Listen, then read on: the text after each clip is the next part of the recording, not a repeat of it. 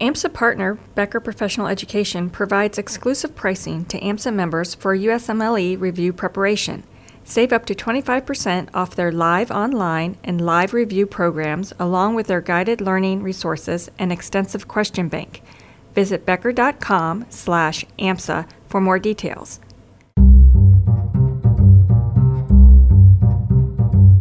It's a ritual so common among medical students that it would be cliche if it weren't so solemn. Today on AMSA AdLib, we're talking about the experience of anatomy lab. Welcome to the AMSA AdLib podcast, where you'll hear from med students and experts alike. I'm your host, Christine Camizio. For some medical students, the experience of anatomy lab, when the medical student first pulls back the shroud on a body donated for study, marks the boundary that separates physicians from laypersons. For some medical students, it's their first tactile exposure to the magical inner workings of the human body. For some, it's a first shared team experience working together with colleagues just met. Though much of the experience of anatomy lab is relatively similar across medical schools, for each individual, that first moment is a unique one. My name is Colin Rogg. I'm just finishing my third year of medical school at Baylor College of Medicine in Houston, going into general surgery, hopefully next year, be applying. Colin Rogg discussed that moment with AdLib's Pete Thompson, starting with the basics of anatomy lab. Here's Colin. Anatomy is traditionally broken up into kind of two prime components. One is your lectures, and then the other is your lab. Our lectures, we had really great professors who'd been at Baylor for a long, long time, and gave really good lectures, actually, made us a great slide set to study from. But I think that, the essence of anatomy is kind of learning not just the names of the structures and where they are, but sort of how they relate to each other. And especially as someone going into a surgical field, that really is the crux of everything, is not to know just sort of where something is, but how it impacts everything around it. And you really don't get that from a PowerPoint. You have to actually get in the body and discover that and struggle with it and get frustrated by it to really understand and learn, I think. So, I think when I first realized, okay, I'm in medical school now, is when I took my first anatomy class. And I remember it very clearly because it really was kind of a defining experience in medical school. And we started out with the muscles of the back, which is, I think, probably the most boring, but the easiest. So that's pretty much where everybody starts. And we had a lecture, I believe it was on a Monday morning. And then that Tuesday was our first lab. And lecture is just like anything else. You're sitting in class and getting talked at and taking notes and, trying to write down everything that the teacher says, because it's your first week in medical school and you have always been a perfectionist. And so you want to get everything right. And then that whole facade sort of falls away when you step into the lab for the first time. I had seen people who were deceased. Obviously, I've been to funerals and stuff like that, but to really be intimate with them in a way that was very new and kind of scary was definitely a different experience.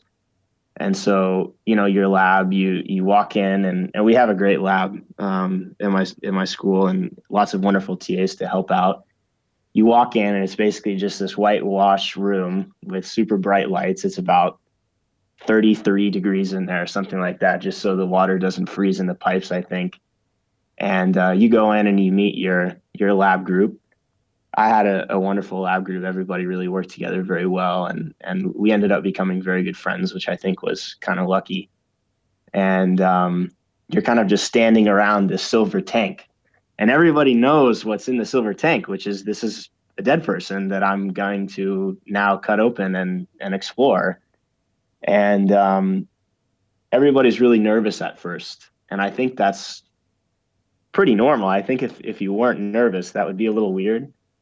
And just the experience of it is so bizarre, just opening up the tank and seeing there a person who, could have been someone's dad or someone's grandfather or someone's aunt or someone's sister or someone's mom. I mean, it really is a bizarre experience. And then going from that and recognizing, wow, this is life, to then kind of having to put that aside and being objective about it. And, oh, here's the trapezius muscle and the spinal accessory nerve and blah, blah, blah. I mean, it really is quite a quick transition to make when you're in your, first week of medical school. I hadn't really thought of the temperature of it. The experience is cold in a sense. It is. It is both physically and perhaps emotionally feels a little cold too, which I think makes it even colder in the room. Do you have a lot of discussion beforehand in terms of kind of the gravity of it? No. I had reflected on that sort of the day before, the morning of, but we never really talked about it until much later. And in fact, I think if we had, that would have probably made us all feel much more comfortable. But at the time, you're just meeting these people and you're just so excited to kind of get started and get going that I don't think any of us were really thinking, hey, let's talk about our feelings at the moment, Mm-hmm. So, but it is something that we, as we were, I remember one of my lab partners, he, when we were doing the neuro portion of the course, and he took our cadaver's brain out and he just held it and he just looked at it for probably 2 or 3 minutes, just sat there and looked at it. And finally I kind of noticed what he was doing. I was like, hey man, is everything all right? What's going on? And I just remember the look on his face and the tone in his voice when he said, man, this was like, I'm holding in my hands every experience of another human being. How incredible is this? And it's just kind of little moments and little comments like that really put it into perspective and make it so meaningful. I would say that it took months, and it took us getting to know each other as a class to really start sharing those things together. I mean, nobody really talked about it during the dissections, besides just kind of little comments here and there. Afterwards we would talk about it and reflect like, oh, my cadaver had a really big heart, or my cadaver had really nice lungs, or hey, look at this cool anatomical kind of deviation that mine has, or that tank 45 has, or whatever it is. And people talked about that and reflected on it. But I think probably the most meaningful thing that we did as a class, we have at the end of anatomy, so we take it from about, I guess, the end of July until probably the end of February. And then as soon as we come back from our kind of spring break sort of week off, we have like a memorial ceremony for all of the donors. And it's just us, it's just the students and the anatomy faculty and any of the professors that came in and taught. And I was really surprised, actually, with the display of emotion that a lot of people showed during that time. And I was surprised very pleasantly, because I was sort of validated in seeing other people having such strong emotions towards the individuals who donated their bodies so that we could learn from them. Some people wrote songs, some people wrote poems, other people wrote essays. We had a couple speakers, and a lot of people shed some tears. And I think that's just a testament to not only the class that I go to school with, which is just filled with incredible people, but also sort of all of those emotions that maybe we had held back throughout the whole experience of the course, that now that it was over and we kind of knew each other a little better, we all felt more comfortable in sharing. Was there a team building element to it, like a common kind of collective experience that kind of bonds people? Like, this is the group of people I'm going to go through medical school with? Yeah, absolutely. I think so. And in fact, the people that I went through the experience with, I feel like I have a special bond with them. And I feel like we really struggled and got frustrated together. And that's really what built us up as a lab group. our curriculum is basically on Monday we'll have a lecture, and one of the anatomy professors will lay out all the structures, and the arteries are red and the veins are blue and the nerves are yellow and all the muscles look nice and the pictures are just perfect, and everything is just as it's supposed to be. And then you stay up all night studying and making sure you're prepared for lab. And then you get into lab and you start the dissection. You start kind of trying to pick things apart and locating things. And I cannot tell you how many times that we sliced through something very important, or did not find something that was very obvious, or really had a hard time differentiating some nerve from just some connective tissue. And because it really, in the state of preservation, things change, as well as every body is not perfect. It's not like the picture at all. And so that sort of experience of being really frustrated and just staying in there extra hours and looking for stuff and digging around and really struggling together, I think was very defining. And then of course, you leave and you smell like formalin for probably 3 days after that. So it's a, it's a very unique and very defining experience, I would say. Did you find that your classmates all dealt with it fairly well, or did some people not react to it very well? I think that the majority of people in my class handled it very well. I don't think I did. Instead of just sort of accepting that this was going to be a very emotional and very somewhat troubling experience, I just sort of try to cover that up with being really objective and scientific about it. And I think that if I had gone into this scenario just kind of knowing, hey, these are the feelings that I'm going to have, and these feelings are probably okay, and it's all right to talk about them or to feel them, I probably would have gotten a little bit more out of it at first. But ultimately, that experience to me, where I kind of processed all of that stuff, came pretty early. So I guess I can't say one way or the other, but I think that on the whole, again, my class is filled with just some of the most excellent people I've ever met. And pretty much everybody in there expressed their gratitude towards the donors in a very public way, in one way or another, whether it was just talking about it, whether it was making a video, writing a poem, singing a song, whatever. It was very touching to see. The masking of the emotional side with the scientific side, because it's made more tangible, or it's easier to deal with in the moment. Do you find that has been something that has continued to be a challenge, like sort of in patient experiences, or does that all make more sense emotionally? It definitely makes much more sense now. And I think it makes more sense now because I have learned not to separate the two. I think that, especially in a field like surgery, where you are interacting with patients in what is probably inevitably and invariably going to be the worst day of their life, and when your work cannot be simply science but must be creative and artistic, I don't think you can really separate those things. And I think it's actually very dangerous to try to separate those things, because what I have found is, when I have sort of just let myself feel that emotion and not try to necessarily block it out, that's when I'm able to provide the best care for patients. That's when the things that I say to their families and their loved ones just sort of make sense and maybe make them feel better.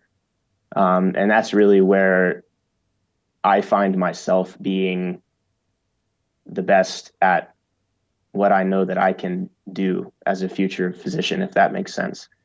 I think obviously there are times when you have to suppress your emotion, Like, for example, in surgery, when a patient has suffered some kind of horrible trauma, whether it's a gunshot wound or a stab wound or a car accident or whatever, and they come into the emergency room and they're wheeled into the shock room, you don't have very long to figure out what's going on and respond. And you have to do that. That's your job. And so you really at that point just have to put everything else aside and perform. But I don't think that when you go talk to the family after you have stabilized or, in the worst case, that you've lost a patient, I don't think when you go to talk to the family after that you should continue sort of just performing. At that point, I think it's okay to think about your emotions a little bit, think about the emotions that the person that you're talking to is feeling, and just kind of going from there. And anything else just sort of feels uncomfortable, both to me and I think it comes across as uncomfortable to patients. Ultimately, they're just another human being and you're just another human being. And so, whether it's some kind of trauma, whether it's telling someone they have cancer, whether it's telling someone that their child has diabetes, whatever it may be, this situation is definitely applicable to any specialty in medicine. There has to be a personal component. And in order for that personal component to be there, I think you do have to really reflect on what you're feeling, because that sort of can lead you to understand what the other person is feeling, and kind of how they want to receive the information that you have to give them one way or the other. Do you think the experience was ultimately necessary, and kind of setting the science, like the educational side aside, but like from an emotional and sort of psychological perspective, do you think it was necessary as we have more and more, companies and technologies sort of proffering these, what amounts to sort of virtual dissection? And absolutely, I think it's necessary, because ultimately, I think no matter what specialty you go into as a physician, hopefully one of the things that I've learned is, that every single patient encounter that you have is going to be different. And every single person that you come in contact with is going to react a little bit differently. Their body's going to behave a little bit differently. Their anatomy is going to be a little bit different. Their mind is going to work a little bit differently, whatever it may be. So I think that obviously for study tools, virtual dissection, textbooks, apps, I used all that stuff and it was very helpful. But I think if you take the cadaver out of it and you take the patient out of it, you really lose that sense of, or not the sense, but I guess the lesson that everybody's going to be a little different. And I cannot tell you how many times, we were dissecting out our cadaver and found something that was not in a textbook. And we were a little confused about what was going on. And so we had to really trace back and look at the surrounding structures and figure out what was going on. And I think that's a really good metaphor, not just for, medical education, but just for sort of growing into a professional, is that, without those experiences, if everything is straightforward, when you get out into the real world and you get out into practice and things are not super straightforward, you're going to be frustrated and you might not know how to handle that or deal with that. And so I'm really glad that I was fortunate enough to have that experience early on when I had people around me who could kind of help me through it. What did the experience of Anatomy Lab mean to you? Tell us in the comments on SoundCloud or email us at adlib@amsa.org. For more of Colin's perspectives on Anatomy Lab, be sure to keep up with the new Physician magazine this fall. AMSA AdLib is brought to you by the American Medical Student Association. I'm your host, Christine Camizio. This episode was produced by Pete Thompson and myself. Special thanks to TJ Law Jr. Joshua Caulfield is the show's executive producer, and Dr. Joey Johnson is AMSA's national president.